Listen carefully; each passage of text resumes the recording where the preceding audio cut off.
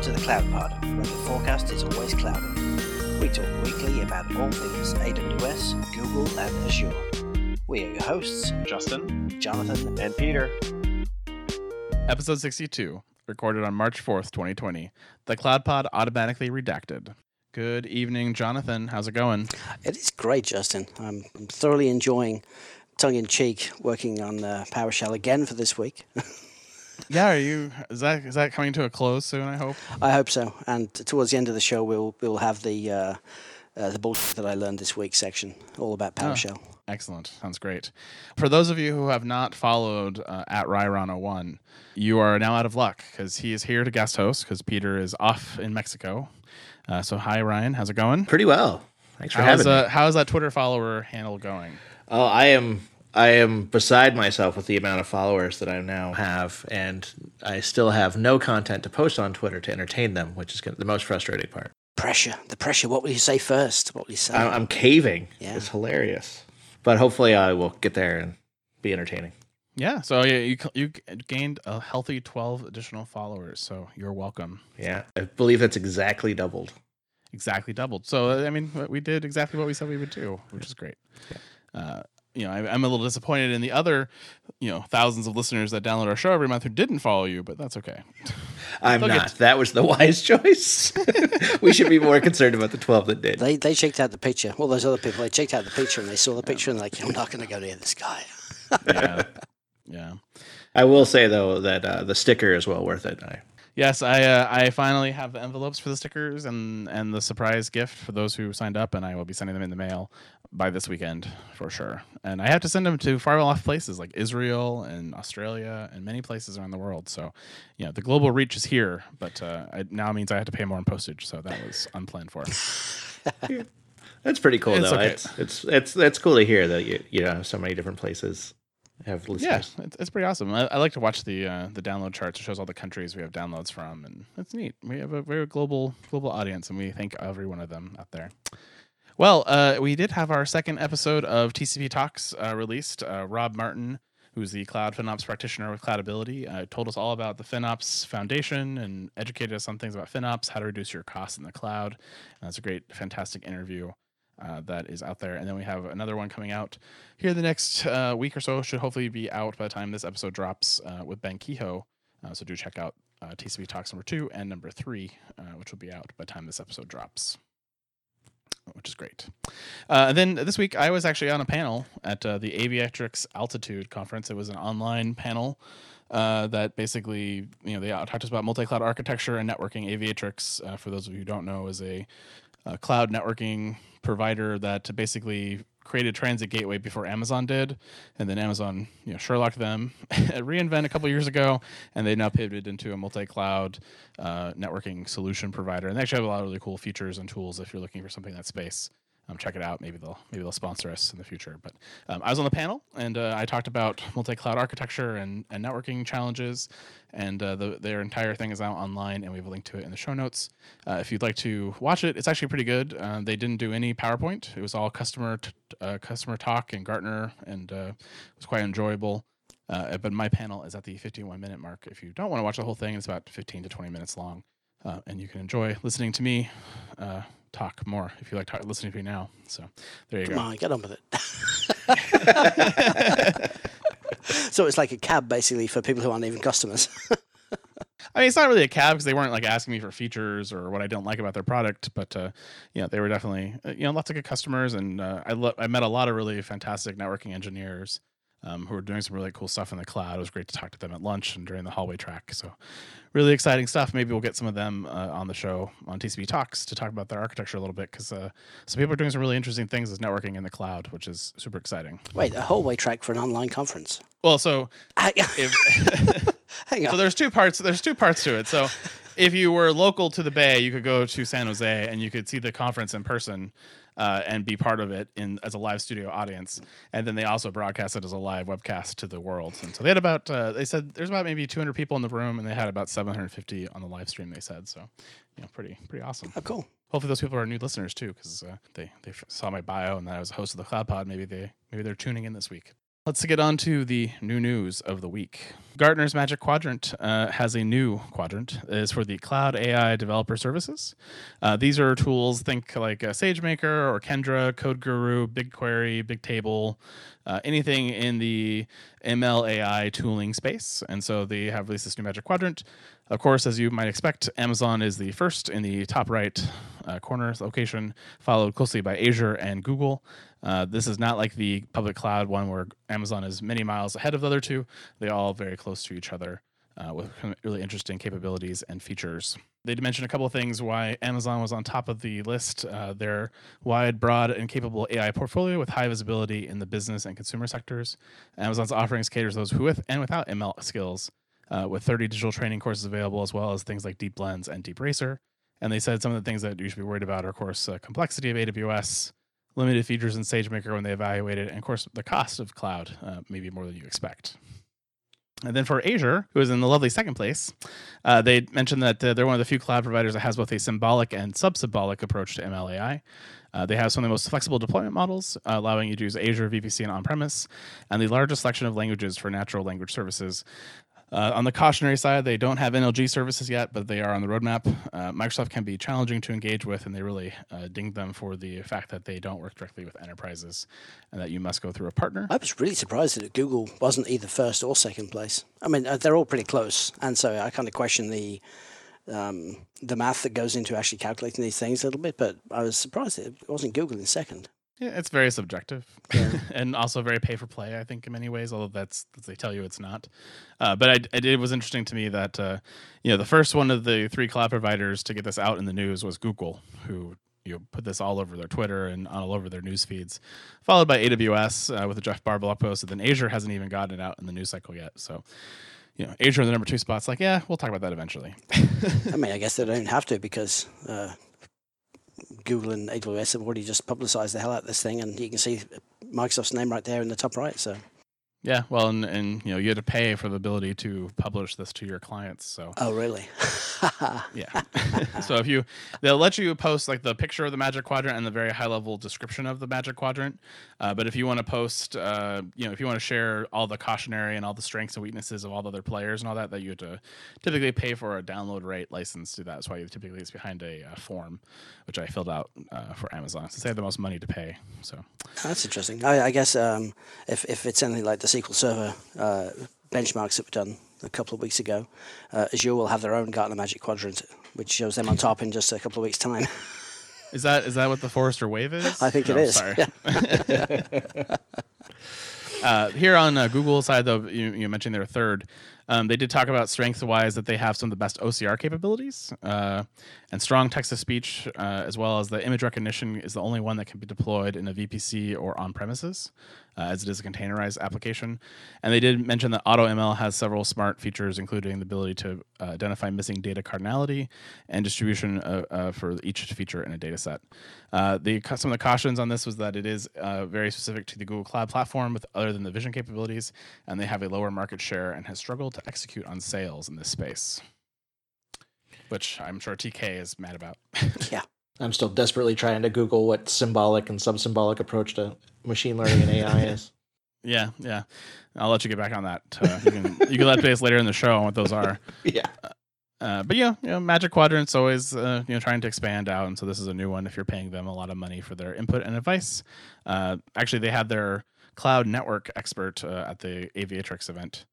He talked a little bit about what he's seeing as trends in that space. So Gartner is definitely doing a lot more things in this space. I do expect to see a network Magic Quadrant, a cloud networking Magic Quadrant come out sometime in the future as well. So expect to see more of these. I don't know if we'll cover all of them, but this is definitely coming this way. On to Amazon features. The now available in Amazon Transcribe automatic redaction of personally identifiable information. Of course, Transcribe is an automated service that converts audio files to text. We have tried to use it here at the Cloud Pod many times with mixed success, mostly because We just haven't had the time to deal with it. But one of the popular use cases apparently is the automatic transcription for customer calls. This is for call centers, telemarketing, debt collectors, etc. in order to build data sets for downstream analytics and natural language processing tasks such as sentiment analysis.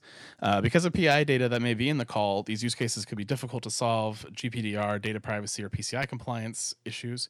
And so this week, Amazon Transcribe now supports automatic redaction of PI data, including social security number, credit card, debit card, bank account number, debit credit PIN, name, email address, phone number, and mailing address. They'll be replaced with a PII tag in the transcribed text, and this is available to you right now in any region that PII or that transcribe is available for the low cost of 0.00004 cents per second, or to make it easy, 200 minutes will cost you 48 cents. Wow, that sounds cheap, but on top of the cost of transcribe, it's still fairly expensive, I guess. I mean, it's cool technology, but surely these companies who are already dealing with PII in their databases and in their other systems have controls in place to regulate access to this type of information. So why is the transcription any more at risk? I don't know if it's the transcription that's more, it's just it's what the data is going to be used for downstream. So one of the challenges for doing machine learning and stuff is actually tuning those models, and it's typically a very hands-on process. And so because you have to be hands on the data, there's a lot of risk for data loss and data filtration. So it might be just sort of a protection along those lines. Oh, cool. I know there's a good reason we bring you here. Hey everyone, Jonathan here. I just wanted to take a minute to thank the cloud consulting gurus at Foghorn for helping make the Cloud Pod possible. These folks truly get it. Cloud consulting experts since 2008, they are premier tier partners with AWS, Google Cloud Platform Silver, and Microsoft Azure partners. From multi-cloud to containers to moving full production workloads to the cloud under the tightest compliance, Foghorn's team of full-stack cloud engineers have been there, done that, gotten the t-shirt, and are ready to share their experience with you.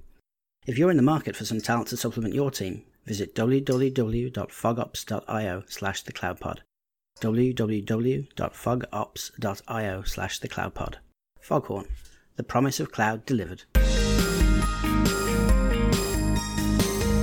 Well, for those of you who are using the AWS Global Accelerator and had the dream of using your own IP addresses, you can now do that. With the BOIP, you can bring your /24 network right to the edge of Amazon's network. This allows you to reuse previously whitelisted IP addresses without making client-facing changes. So for all of you out there who are using some type of IP whitelisting, which is not good security, that is now available to still use your old IP address when you move to the cloud. So that's a plus in some cases. This is also allows you to assign tags to the accelerators, and by adding these tags, you can allocate costs to specific accelerators as well as control access to your accelerator via those tags.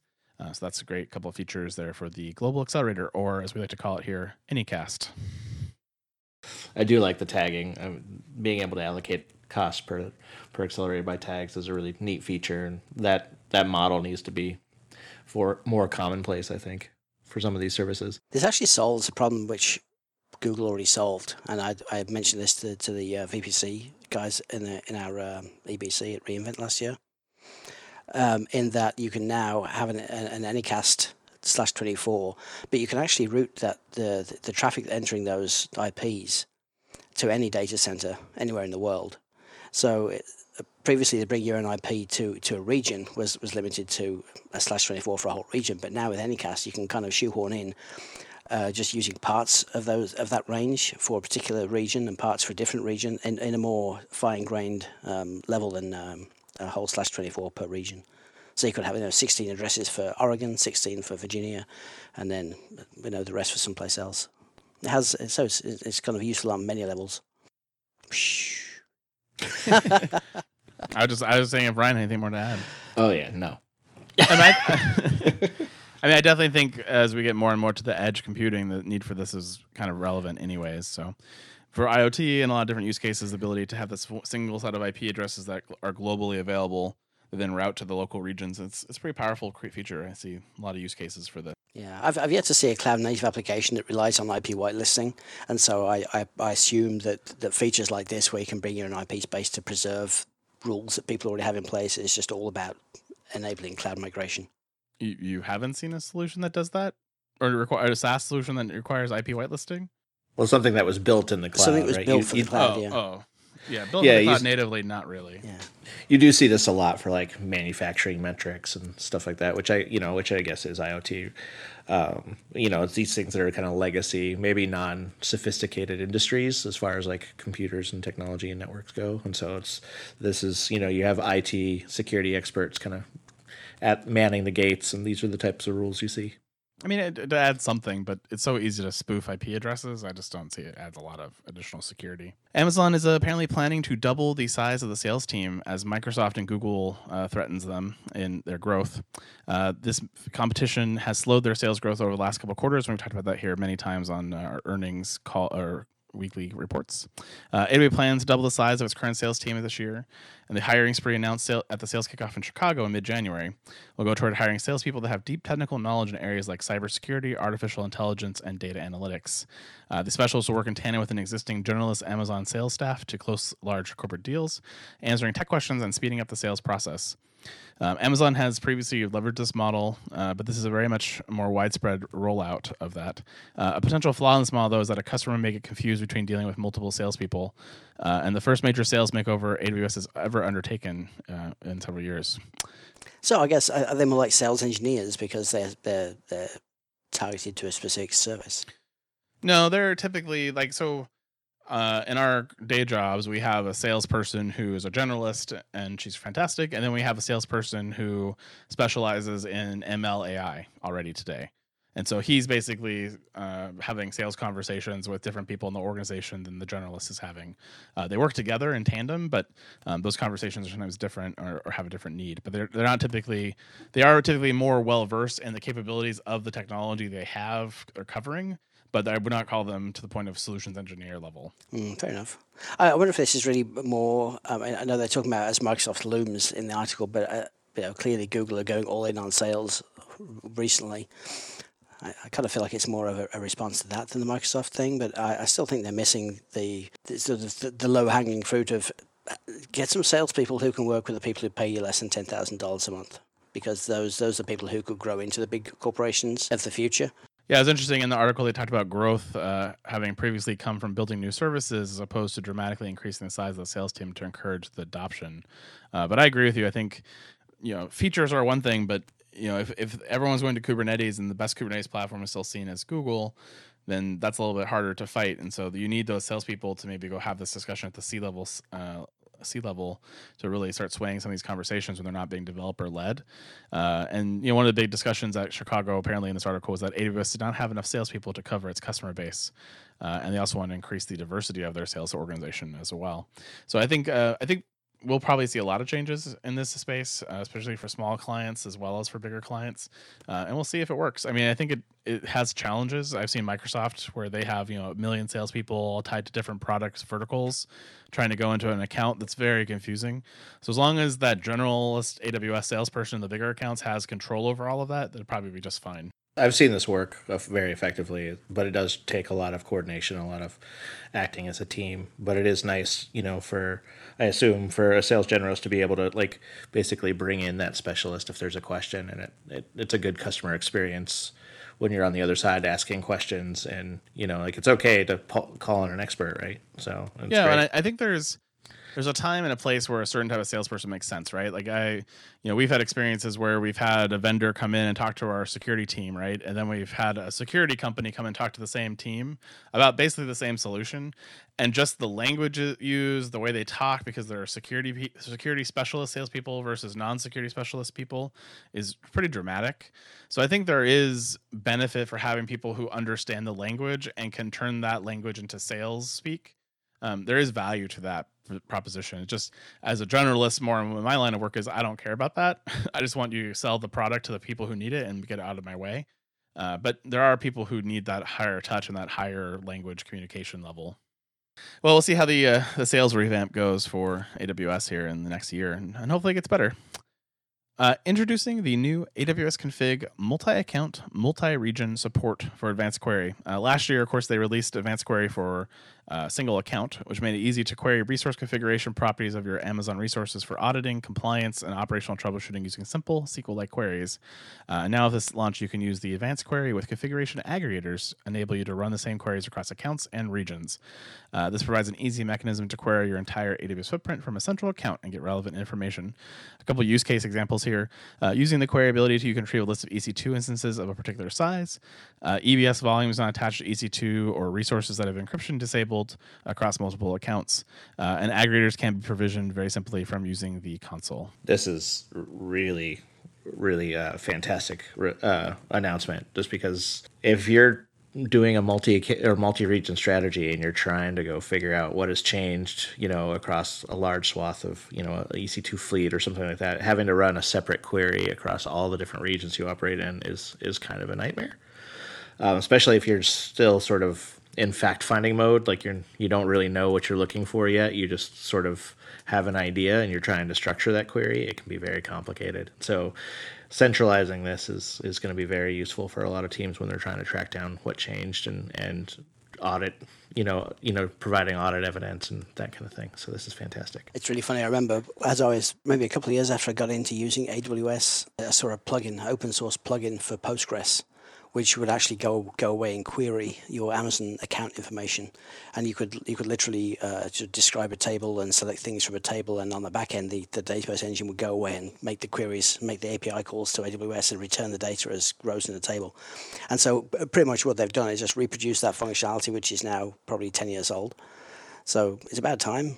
Kind of disappointed that they didn't roll a lot more of these features out with organizations. It's also like pulling these things into a centralized account where you can do multi-region stuff, centrally, is something that they're sort of new to. You see a lot of their services kind of going that way, Control Tower, some of the CloudWatch dashboards now you can query centrally. So it is sort of like I think it's a pivot from their previous strategy of very heavy separation between regions. And I think that they sort of were getting a little bit of competition from Google and Azure, who have a little easier flow when it comes to your regions and your multi-account strategy.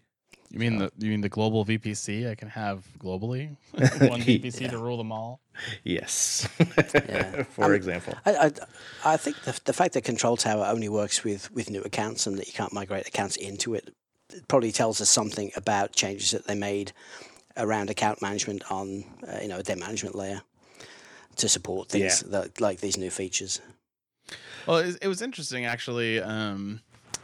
I was stalking somebody on Twitter, and they started talking about, their migration to Control Tower and how excited they were about this particular feature launch. And I realized that he had basically migrated his organization from an old organization to a new organization with Control Tower. And I was really pushing him, like, well, what was the benefit of that? Like, what did you get out of it that made it worthwhile? He kind of came back and said, well, I got all these things. And I'm like, well, but you had all those things. They were just harder to do for various reasons. So very, very interesting challenge. We're just bitter because we spent hours or weeks, building these solutions, which are now out of the box of people who yeah, exactly, 3-4 years, yeah. And they're now out of the box of people who didn't adopt the cloud sooner. It is sort of like it's one of those things that I not fear of missing out, but I really wish I could adopt it, or at least have a path to go forward to adopt it. But it's really difficult if you have an existing deployment, and especially if you have lots of accounts to roll this in without creating two separate processes. Like it's virtually impossible. And the things you get, like being able to launch, an account in a very organized, governed, pre-configured way is really nice, but it just doesn't add a ton of value for on top of the automation I already have. And so there's very little, unless you're brand new to AWS, I just don't see the advantage. So what does it do for you? I mean, apart from being an account provisioner, what does it bring exactly? Well, the next headline is AWS Control Tower now supports single-step account provisioning. So may as well go right into that. So it makes account creation into your org very easy and simple. So if you have a multi-account strategy and you're separating out your workloads by business line or application or product team, managing those accounts is a lot simpler. And you can predefine what those accounts look like as far as governance rules. And so you can the automation that ensures that CloudTrail is enabled, the automation that ensures that ELBs have access logging enabled. Some of these things I'm not are controllable and settable via control tower. I think also there is like UI enhancements that allow easier like launching of CloudFormation templates and stack sets across accounts. I think that they sort of built that into control tower. So yeah, largely it's all stuff you can do some other way, but it's just sort of, I think this is feedback that, multi-account strategy was very difficult in Amazon, so this is their answer. Oh, definitely. It would be so nice to be able to centrally say you cannot launch these types of instances in these accounts, or always configure ELBs to do this, or always have these policies in place, always use TLS 1.3 without giving people the option to not select those things. It would make SOC control, SOC compliance so much easier. Well, but that's exactly, I think, part of the hang up I have with it is that the stuff it allows you to do only goes so far, right? So anything I can control with an SCP and IAM permission restrictions I can control with Control Tower, but I don't think I can set the approved ELB security, what you might call it, for ELBs, like the policies. Yeah. I think that is still something I would have to automate outside of that. Yeah, I think so. So one of my feature requests for CloudFormation is that they add that kind of layer of control between the template you upload and what they actually deploy. Yeah, I mean, there's other technologies like HashiCorp Sentinel and stuff that's getting closer, but it's still very difficult to do before launch. It's still very much reactive control that you have to have in place to go detect something is not in compliance and go fix it. One thing I thought was interesting about the Control Tower accounts is that all the accounts provisioned through Control Tower have the same root email address. And up until now, we've been very reliant on different accounts having different email addresses. Mm-hmm. So it's definitely some fundamental changes they've made to the structure of accounts on the back end. Yeah, and it goes, one of the things, any account that you've provisioned through Control Tower, you can't really make changes to it like you used to, like logging into root to go update contact information, all that stuff. Like none of that is applicable to those created accounts. You have to do that through Control Tower. So I think it is another indication that there's a lot of changes on the back end that they had to make. NoSQL Workbench for Amazon DynamoDB has lost its beta tag and gained a latest tag, or is now generally available. The NoSQL Workbench is a client-side app available for Windows and Mac OS that we talked about on the show previously. This lets developers build scalable, high-performance data models and simplifies query development and testing. You can build these new data models from scratch or import and modify existing models, and they can visualize this data model based on their application access patterns and export the model in several different formats. There's also several query development features to make sure you build good queries, and also you can use this with a local instance of the downloadable version of DynamoDB and modify it with your Workbench. There is no additional cost for this feature, so thank you, AWS. Awesome. I think the more dev tools like this, the better, because with new technology comes new problems, and it costs a lot of money. DynamoDB can be very expensive, and giving you access to do these things locally and make all the mistakes locally before you start spending money in the cloud is always great. And DynamoDB queries aren't exactly, the easiest to construct either. Like if you're doing, something maybe that you shouldn't be with, a NoSQL, it's not a relational database, but, like it's something I've definitely struggled with. I'm also sort of a noob when it comes to some of that stuff. So, but yeah, so this would be very handy to just be able to design that and put that into an application. Yeah, I kind of like it if they built some kind of. There's blog posts, there's various things around DynamoDB, but I think they really should have like an intro to DynamoDB, and this is how you build queries, and this is how you start using our ecosystem, because you're right, it is pretty difficult, and building your first DynamoDB query, even for the tutorial, the CD collection or whatever their tutorial is, mm-hmm. it's very unintuitive. Yeah, anything short of the matrix plug to the back of the head is going to be a little, like that's what I need for this. We need the Microsoft Access Northwind database for DynamoDB. Nice. Remember that from like 1995 or something? I think they still have the Northwind database. Do they really? around. Wow. Yeah. I think you actually install it with your SQL Server automation you're working on. So. I'm going to troll you by just doing that now. Nice. It is interesting how DynamoDB, it's one of the very first databases a lot of engineers try to use in Amazon when they're looking at native one, because it's, back before DocumentDB with MongoDB compatibility, it was really your only NoSQL option, and NoSQL was the big thing, so everyone would go try to do DynamoDB, and then they'd write a terrible query, and it wouldn't perform and have all these problems, and they'd be like, well, DynamoDB doesn't work. I'm like, well, it does, but it's going to take more than this 20 minutes of reading you did to write a query that's actually going to perform the way you think it should. And then it's only gotten worse with things like global indexes and global tables. And so, yeah, I definitely think there's opportunities for more education in the DynamoDB space. Well, moving on to our good friends at Google. So first of all, they had some positive news. They opened their new data center in Salt Lake City. This was previously announced last year, and apparently their engineers like to ski. And so if they're going to go work on a data center, they also want to go skiing. And so that is now available to them. This is the third region in the Western United States for Google, and the 6th nationally and the 22nd globally. And Google highlighted the large number of tech-savvy customers in the Salt Lake City area and its great adoption, a great addition to the Los Angeles and Oregon regions. Services include Compute Engine, GKE, Bigtable, Spanner, BigQuery, and all the normal friends, as well as the Cloud Interconnect services. And Las Vegas will be their next region coming later this year, so we'll let you know when that happens. Which actually is kind of interesting, because that'll be 4 regions on the West Coast when Las Vegas opens, or at least the Westish coast. So I don't know why they feel they need such a concentration on the West Coast and the East Coast like that, but that's what they're doing. And I can't imagine that like power and cooling in Las Vegas is cheap. And it's very close to the Hoover Dam. It's actually very cheap. Is it really? That is why Vegas is there. Then never mind. Shows you what I know. Yeah, you can actually at reInvent this year. You can actually go take a tour of the Hoover Dam if you want to. I always think about doing stuff at reInvent, but it's always so freakishly cold.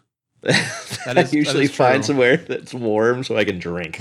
You know where I won't be I will not be feverishly cold in November. You will not, because I'll be in the Caribbean. So enjoying myself as you guys all do the reInvent thing. Yeah, as we're freezing. Yeah, trying to lug our gear from the the expo floor. I'll be hurting my liver in a whole new way. My first experience in Vegas was staying there for a couple of nights before going to Grand Canyon to hike the Grand Canyon. And I stayed up all night in the casino drinking free beer while playing video poker, spending way too much money. And then I think I got about half an hour's sleep before we drove. I didn't drive, my wife drove to the top of a trail, the Grand Canyon, and then we walked 14 miles to the bottom of the canyon. That was the most memorable hike I think I've ever had. Surprised you didn't just tune that out. That's Oh no, that's a lesson you only learn once. Well, that's one I don't want to learn that one. Yeah. Well, unfortunately, Google has decided to cancel Google Next. It was coming up here April 6th through the 8th in Moscone Center in San Francisco, but due to the outbreak of coronavirus and the fears around that, they are turning it into an online-only digital conference called Google Cloud Next 20 Digital Connect. If you had previously purchased a ticket to Google Next, you will receive a refund in the next few weeks. And registration for digital conference is now open. I registered before the show. And I got a lovely email saying that I'm confirmed that I'm going to Google Cloud Next 20 Digital Connect. So I don't actually know where I'm going, but that's what the email tells me, and we will see. But I kind of took this time off work to cover it for the Cloud Pod, and I have 2 free days to go somewhere and enjoy watching the live streams from maybe a warm location somewhere. So we should talk about that. Yeah, figure out where we're all going to go hang out for a couple dadays. Well, the Cloud Pod goes on a field trip. Yeah. Exactly, and we can live stream our commentary of TK. It was just the irony, though. I just wait for something terrible to happen. Like we'd all go together to some cabin someplace to get some time away and watch the keynotes together, and we'd all end up with the flu or something horrendous. Well, we will have mandatory testing before you enter the cabin, so it's fine. Yeah. But yeah, no, it's a pretty big loss for Google to not have their big conference. But if you think about who they want to attract to a conference of this type, it's a lot of international travelers, a lot of Asia Pacific travelers, where particularly the virus is quite bad, and so I definitely see why this has resulted in this being canceled. Before recording today, we also saw that the Amazon Sydney Summit has been canceled, and it's still unclear if the San Francisco Amazon Summit will be canceled or not, as well as things like Reignite and all the other conferences that Amazon has planned for April. So keep an eye on the news if you're planning to go to these things. They may be canceled or postponed, and that details will be available to you on those websites when they happen. So Google Cloud Next, unfortunately, not going to happen in person, but we will be able to enjoy 3 days of exciting training online. Wow, there's nothing quite like sitting in an office chair for 3 days watching YouTube. But I mean, I guess there's obviously a financial loss, but I think the reputational damage which could happen if it's found out that 500 people contracted a horrendous virus at a conference, at a Google conference no less, and a bunch of people died, would be quite damaging for them. So I think they made the right choice. I think it shows, for me, it's the responsible thing, right? Because it reads as a good thing. They're trying to be responsible citizens. They're willing to take the hit financially. Let's make all this content. They're putting all the content out there, so they're increasing. I don't know if they're increasing their audience, but they're at least making it available for everyone. Yeah, I suppose the other factor is, I mean, it may be that they simply don't have the staff by the time April comes around to run the conference effectively. If the outbreak is as bad as some people think it might be in the next few weeks, exponential growth, exponential spread of a virus, then perhaps they'll be affected to the point that they couldn't effectively run the conference anyway. That's a horrible thought. Yeah, I'm gonna go wash my hands. five times a day. By singing happy birthday to you. Twice. It's the alphabet song, or happy birthday twice. There's a fantastic meme out there, which is like alternatives to sing while washing your hands, that I've been slowly running through. Most large organizations run 6 or even more monitoring tools. Each of them uses a mixture of data collection techniques from technology providers, open source communities, or custom integrations, and maintaining dozens of integrations across these tools can be a significant investment. Blue Medora introduces BindPlane, not another monitoring platform, but the industry's first monitoring integration as a service. BindPlane can gather data from over 150 technology data sources spanning your entire organization. Remove or reduce your reliance on expensive monitoring and SIM solutions by sending log data to Google Stackdriver, New Relic, or Azure Monitor. Check out the extensive list of integrations, all provided at no additional cost. Learn more and sign up for a free trial by visiting bluemedora.com/cloudpod. The link's available in our show notes, and as a bonus for CloudPod listeners, Blue Medora are offering Google Compute Platform credits to help get you started. BindPlane. Seamlessly stream hybrid cloud and on-premise metric and log data. Well, moving on to our next story. So Google management apparently looked at the cloud ecosystem and said, there's got to be something that we could be doing that Amazon isn't. And I think they found it, and that is they are increasing prices on a cloud service, and that cloud service is GKE. Oh. So starting on June 6, 2020, Google Kubernetes Engine clusters will accrue a management fee of 10 cents per cluster per hour, irrespective of your cluster size or topology. You will still be able to get one zonal cluster per billing account, which will be free.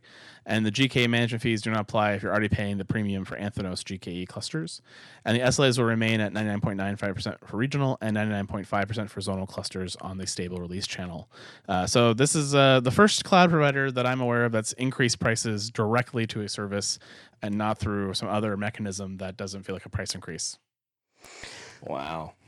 But it's what a bargain though. It's free if you're already paying $10,000 a month for Anthos. Yeah. Yeah, so nice of them, isn't it? I mean, for me, this just goes to they're so confident in their market position for Kubernetes that they're going to basically hike the price up on this. Like, that's crazy town for me, because you can run Kubernetes, it's open source, anywhere else you want. And so, it's not as managed, and there's some other advantages, but this is an interesting turn if you're trying to make yourself the number 2 cloud provider in the space. Well, I wonder if this is their admittance that they're not going to make number 2, but they're going to be the most profitable number 3 provider out there. Maybe. If I was AWS and I was spiteful and petty, I would potentially drop the price of EKS clusters by $2. just to bring it, just take that little bit of margin hit just to bring it just underneath the GKE price, just to kind of, and then say, hey, we just lowered prices below Google. That would be my move. But that's just because I am a mean person. How much does yours AKS service cost? I don't have that off the top of my head. I'm going to Google it right now. With the power of editing, though, I can Google. You can. Wow. So I Googled the cost of Azure AKS, the Azure Managed Kubernetes Service. First result that comes up, a yearly cost of $42,000. That can't be right, surely. No. So I'm on going to the search Azure, Bing. I'm on the Azure Kubernetes Service pricing page, and the very first item is that Azure Kubernetes Service is a free container service that simplifies the deployment, management, and operations of Kubernetes as a fully managed Kubernetes container orchestrator service. Paying for only the virtual machines and associated storage and networking resources consumed makes AKS the most efficient and cost-effective container service on the market, which now, thanks to Google, is 100% accurate. Well, this is different, though. I mean, GKE provides a master, right? And so does EKS, the cluster, but the AKS doesn't do that. They just give you free access to the API that deploys all the stuff that costs you money. There's a slight difference in what they're offering. It's slightly different, but if you want Kubernetes clusters, it's the same APIs, same kubectl, all of that. I guess. Scroll down with the pricing for nodes. Only pay for what you use and your soul. And then those IP addresses, you need to pay for all those. But yeah, so I definitely an interesting turn of events. I'm kind of surprised that's the move they decided to make right now, trying to build a lot of market share. Funny enough, there was a recent cost comparison done by someone, and they were telling me how much cheaper Google Kubernetes was because the cluster management was free, and you had to pay for an EKS. And now I can say, well, it's $1 cheaper. So I don't have to. There's a lot more costs involved in moving to Google Kubernetes than just that. Yeah, I really feel like this is going to hurt them a lot. Well, I mean, Amazon is going to, if Amazon is spiteful and petty, and Azure is as well, they will use this as Google increases your prices or kills your service. They've just given them 2 bullets to fire at Google in a very competitive market. So I don't think it's a good call. I actually wouldn't be surprised this doesn't get walked back by the next time we record, because there's a lot of noise on Twitter, cloud Twitter. Yeah, well, one of the biggest concerns I hear from financial people when talking about moving to the cloud is, well, what if they raise prices? What if they raise prices? We've been in there for 2 years. What if they double the price of the service? Well, Google just realized the biggest concern that any CFO has got about migrating to the cloud and having no control once you've moved there. So this is a terrible decision. Oh yeah, and now apparently, if you're talking about Kubernetes with Google solutions engineers, they strongly recommend multiple clusters. They recommend regional clusters, and so now you only get one zonal one for free. And the architecture you've been recommending to all your customers is regional and multiples. That's a big problem because now I'm paying a lot of money for Kubernetes clusters that I didn't have to pay for before. And yeah, I think from a financial perspective, that's a challenge. Oh, even drug dealers give you the first one for free. Yeah. All right. Well, moving on to happier news. Jonathan, I don't know what you've done. Azure has listened to you again and decided that they also are going to support RISC processor chips, which was your prediction again. Yep. By making a partnership with SkyTap for the new SkyTap on Azure service, which allows you to run IBM Power 9 PCs in the Azure cloud. IBM Power 9 servers on the Azure Data Center directly integrate with the Azure network and enable SkyTap to provide their platform with minimal connectivity latency to Azure native services. And this is available in the East US Azure region and will soon expand to Europe and APAC. So there you go. Another RISC chip in the cloud. 2 for 2. Yeah, another IBM chip as well. Well, yeah. IBM's the only who's really making a RISC chip that's not, it's well known. Let's put it that way. I mean, it's a slight problem because there's still sort of catching up to do around security tools, especially, which are not available for the RISC platforms. And so I think for limited use cases, this is going to be great. For migrations from legacy systems, this is going to be really great. But I don't think we're going to see much adoption of this as the general workhorse for a few more years yet. Do you think it's a few more years, or is this like a mitigation for migration that it'll actually decline over time? I don't know. I mean, from the provider's perspective, this is probably cheaper than x86 based chips to run. They're lower power and better performing, cost wise. So I don't know. It's who knows. Well, you're so good at predictions. I figure I'd make you go out on a limb. I mean, I don't know that the Power 9 is really a thing that a lot of Microsoft shops are doing. So it is a little bit of an interesting choice by Azure to do this partnership. But yeah, we'll see. It might be a big deal. Well, as Azure likes to do, they summarize all of their billing updates into one lovely monthly update, which saves us from talking about it every week here on the Cloud Pod. So they have their February update, and they've announced several new cost management and billing updates to the Azure platform. The first one is a new Power BI reports for Azure reservations and hybrid benefits. This new dashboard makes it easy to see coverage for your reservations and hybrid workloads. They now have faster access to help and support via their help menu. Really? It's really? F1 for help. It's always been F1 for help. Come on. Yes. They are seeking feedback from you if you're an Azure customer, and they have a new survey that they'd like you to go to. They have 3 new cost management labs. These labs are sneak peek previews of features coming to the cost analysis capabilities. The first one is 5 built-in views to help you get started understanding and drilling into your costs. The next one is more details in the cost by resource view and explain what not applicable means, which apparently is something you might see in your bill. There are some changes occurring to Autodesk Arnold Service Meter IDs. I don't know what that is, and if you do, I'm sure you care. And then there's several new e-learning videos, including optimizing your spend with Azure Cost Management, Azure Machine Learning datasets for reducing your storage costs, and plus the new Azure Cost Management plus Billing YouTube channel, and lots of documentation updates. So check those out on the cost management side of Azure. A lot of me wants to make a joke about that Billing YouTube channel, but then the practical side of me says we should probably go watch that YouTube channel. There might be some interesting stuff there if you're, most cost FinOps stuff is the same across the clouds. And then just when you get into the mechanisms of how you do it, those are where the differences kind of play out. Yeah. Stop wasting money. Stop oversizing things that you don't need, and turn things off when you're not using them. It's. I think my dad's been saying the same thing for a long time. Turn off the light, kid. Turn off the light. Stop heating the outside. Shut the window. It's like. Mm-hmm. Same concept. You didn't listen to your dad either, and that's why everyone's cloud bills are out of control. Yeah, it's times like this, and I wish I'd listened to what my mother said when I was young. What did she say, Jonathan? I don't know. I wasn't listening. Lovely. But that's like best Hitchhiker's Guide to Galaxy joke ever. Nice. Well, the most vexing problem of every system admin in every corporate IT office has maybe been fixed with the most innovative feature released by the Microsoft Office 365 Cloud, printing. The new Universal Print Service is a new service from Azure, now in private preview. It allows printers to be registered with Azure AD so users can print to them via the cloud and cloud services. The Universal Print moves key Windows Server print functionalities to Office 365, so organizations no longer need an on-premises print server and do not need to install printer drivers on devices.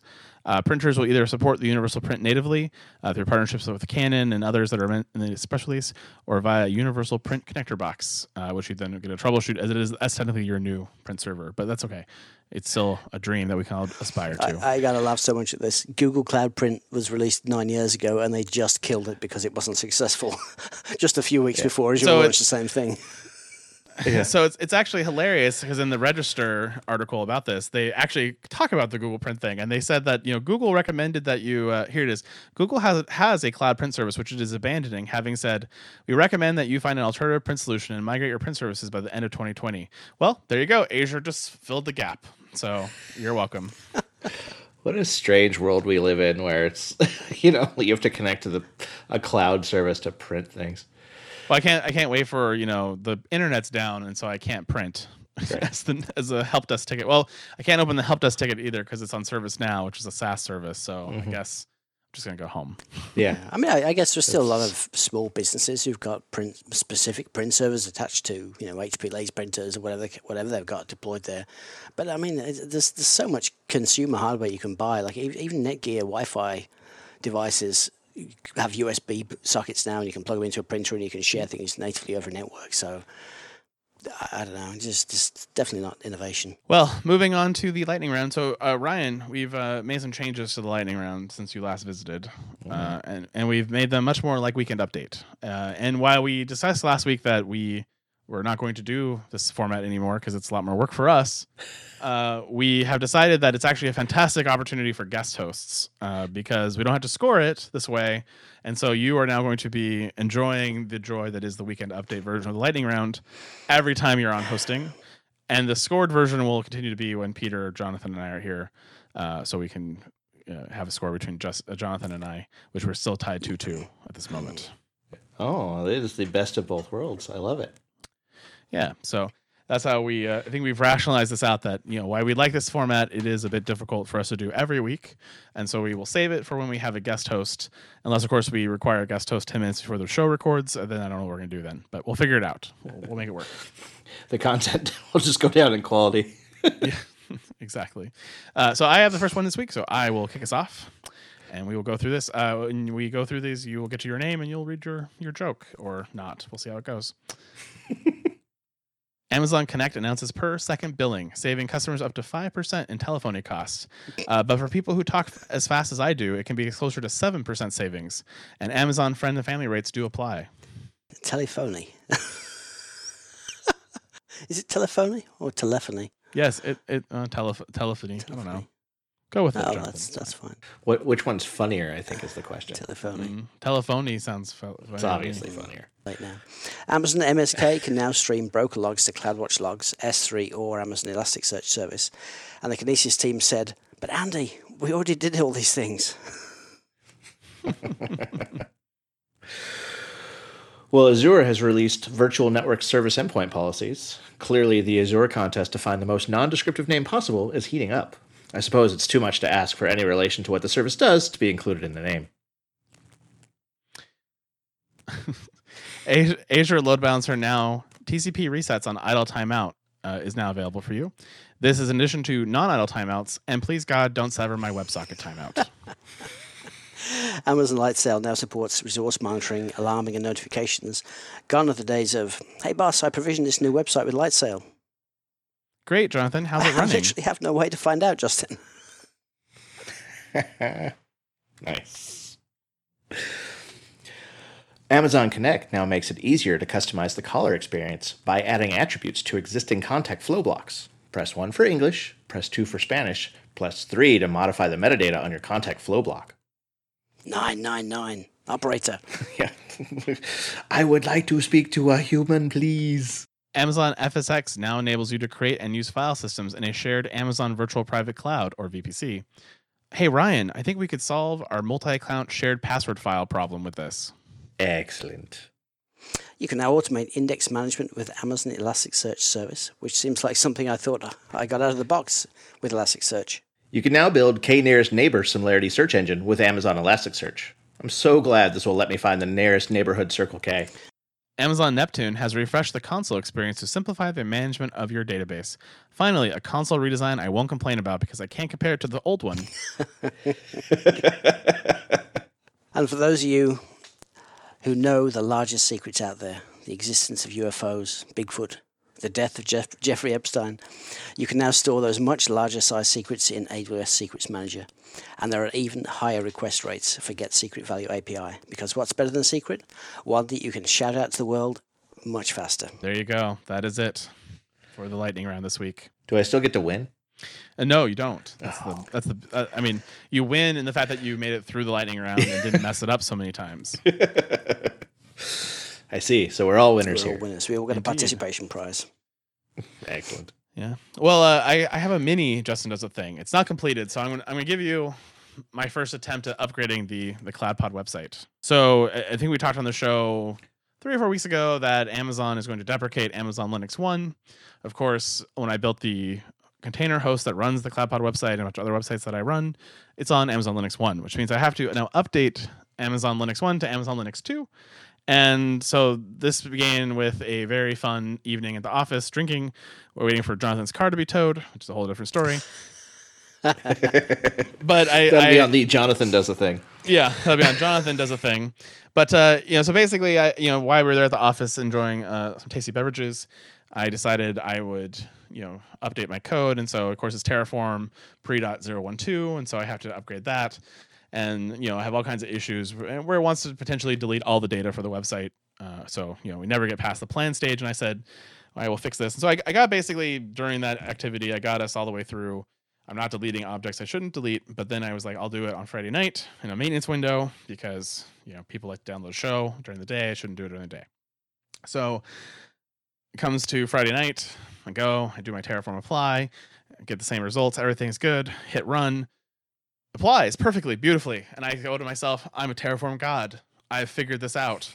I've written Terraform code that has executed on my first apply attempt. I'm very happy with myself. I watch the server die. I watch the new server come up. I watch it register with ECS, and all looks good. I see the containers start up, and I can't get to the websites. And I go, well, that's not good. And so I basically begin several hours of troubleshooting.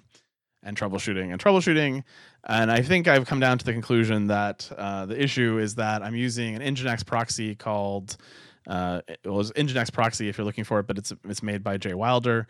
And basically what it does is it monitors the Docker host and then basically automatically configures the Nginx proxy to route the traffic that comes in from the website into the different containers. And so for whatever reason, it can't see what those containers are, which is actually tied to an ECS defect where ECS changed the way that they had modified the output of the Docker file, and he doesn't support that. And so it's a big kerfuffle. And so I end up rolling back to the prior version of the container. So I'm back to an unsupported version of Amazon Linux from 2018, which makes me super unhappy. And now I am rewriting my entire deployment orchestration in Terraform, which I will talk about on a future show.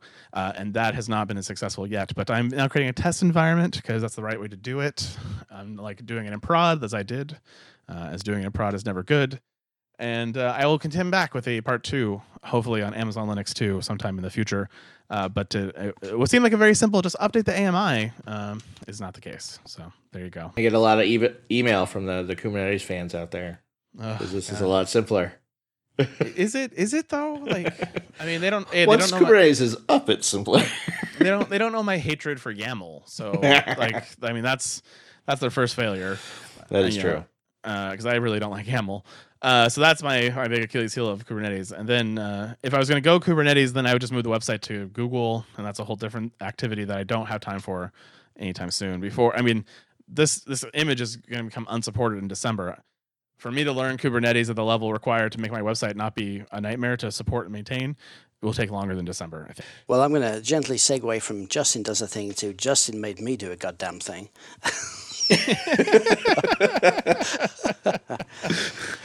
And I have a new favorite segment. So I had some really fun times. Hang on, I'm going to take a drink. Really fun times with PowerShell this week, trying to debug a SSM automation document. So I've really enjoyed getting into SSM and building some automation to do some stuff in a very interesting Rube Goldberg way, but it's been a really good learning experience until I got to this time when I needed to reboot this Windows host partway through document. We're going to rename the machine, reboot it, join the main, reboot it, do some other stuff, reboot it, because this is Windows after all. And the AWS documentation says it's easy. All you got to do is do exit with this particular code, and the SSM agent will automatically reboot the instance for you. Cool, sounds great. Tried it, didn't work. Contact support, not a great deal of help. Finally realized after 2.5 days of kind of screwing about with PowerShell that exit codes aren't very predictable, depending on how you call the script. And of course, I have no control over how SSM calls the script or how anybody else calls the script, so I'm going to be writing for this. If you use exit with a number, it might work, or it might not work. It might return a number, or it might return a Boolean, or it might not return anything at all. And then there's this extra function, which is kind of come from nowhere. Set should exit, which sounds like an amazing thing. Yeah. It could be my band Set name. should exit. Yeah. That'd be an awesome band name. Yeah. Anyway, so long, boring story short, the way PowerShell returns error codes or exit codes varies depending on how you actually call PowerShell in the first place, which is very difficult to figure out from within the running script. And so I'm just going to kind of mark this as risky tech debt and assume that SSM will never change the way they call my PowerShell documents and kind of hard code this thing in, but I shall be submitting my ticket to AWS to get the documentation fixed and do a huge public service to anybody else so they don't have to go through the same nonsense as me. What could possibly go wrong? Sounds like a solid plan to me. Yeah, I mean, the fact that you didn't know that Windows exit codes are very problematic to begin with is just shows how much you don't deal with Windows. Because I gotta tell you, that's not a PowerShell issue. That's been a problem since batch files. So I think when we talk about Justin being a mean person full of spite and hatred, I think it's largely because he started on Windows. It is, yes. and then I found the right way, the light side of the dark. No longer the dark side. Getting somebody else to do the work for you. Hey, sometimes that works too. Get into management. That's the second solution. I'm not so sure about that. I think retirement sounds like the best option for me, but. Well, thank you again, Ryan, for joining us here on the Cloud Pod. We always like having you here. Happy to be here. Thank you. If people still follow you and still message me, I might still send them a sticker. But if all of a sudden, 6 more weeks from now, and everyone's going through their back catalog of Cloud Pod episodes, we're like, oh my god, I missed it, I want it. I don't know. We'll see. Maybe we'll make you judge it when they follow you, if you feel they're worthy of stickers or not. Oh. I mean, the problem is going to be I just ordered 500 stickers for the Amazon Summit and for Google Cloud Next and all these things that people want stickers at, and then the events are getting canceled. So hopefully I don't just have 1,000 stickers I can't do anything with. Well, virtual stickers are a lot cheaper to mail. That is true. That is true. And we're trying to get our new Lambda Spackle stickers for these events too, and that kind of stuff. So we will hopefully get those soon enough out there in the world. That's a very passive-aggressive way of telling me to hurry up in making the Lambda Spackle sticker, Justin. I didn't say you were late. I didn't say that. I didn't say you were late. I just reminded you in public. I mean, you'll cut it out of the show. It's fine. All right, Ryan. Where would they like to follow you on Twitter if they would like to follow you and join the 25 Ryan faithful? I am still at RYRON01 on Twitter. And basically nowhere else. I'm still looking for my first post since we kicked this all off, so I'll have to come up with something exciting and entertaining. And my large following will probably still continue to wait. Or they'll unfollow you immediately, one of the two. That would be the smarter choice. Yeah, as soon as that sticker arrives in the mail, I expect them to just unsubscribe. I will keep you up to date because that would be hilarious. I would love to report that back. Yes. Like, these smart people. This is Twitter we're talking about, right? You just have to be a little bit self-righteous. You'll feel right in. Well, we will see you next week here at the Cloud Pod. Goodbye, everybody. Thanks, Ryan. I don't know how to close. Goodbye is bye. Effective. Faber locked. You're still recovering from that lightning round. I know. It's hard. It is hard. But it's awesome. It comes out really well, but it's very difficult on our side. Yeah. And poor Jonathan has to edit it. So yeah. I demand a raise. Okay. Double your salary. Absolutely. And that is the Week in Cloud. We would like to thank our sponsor, Foghorn Consulting and Blue Medora. Check out our website, the home of the Cloud Pod, where you can join our newsletter, Slack team, send feedback, or ask questions at thecloudpod.net, or tweet us at #thecloudpod.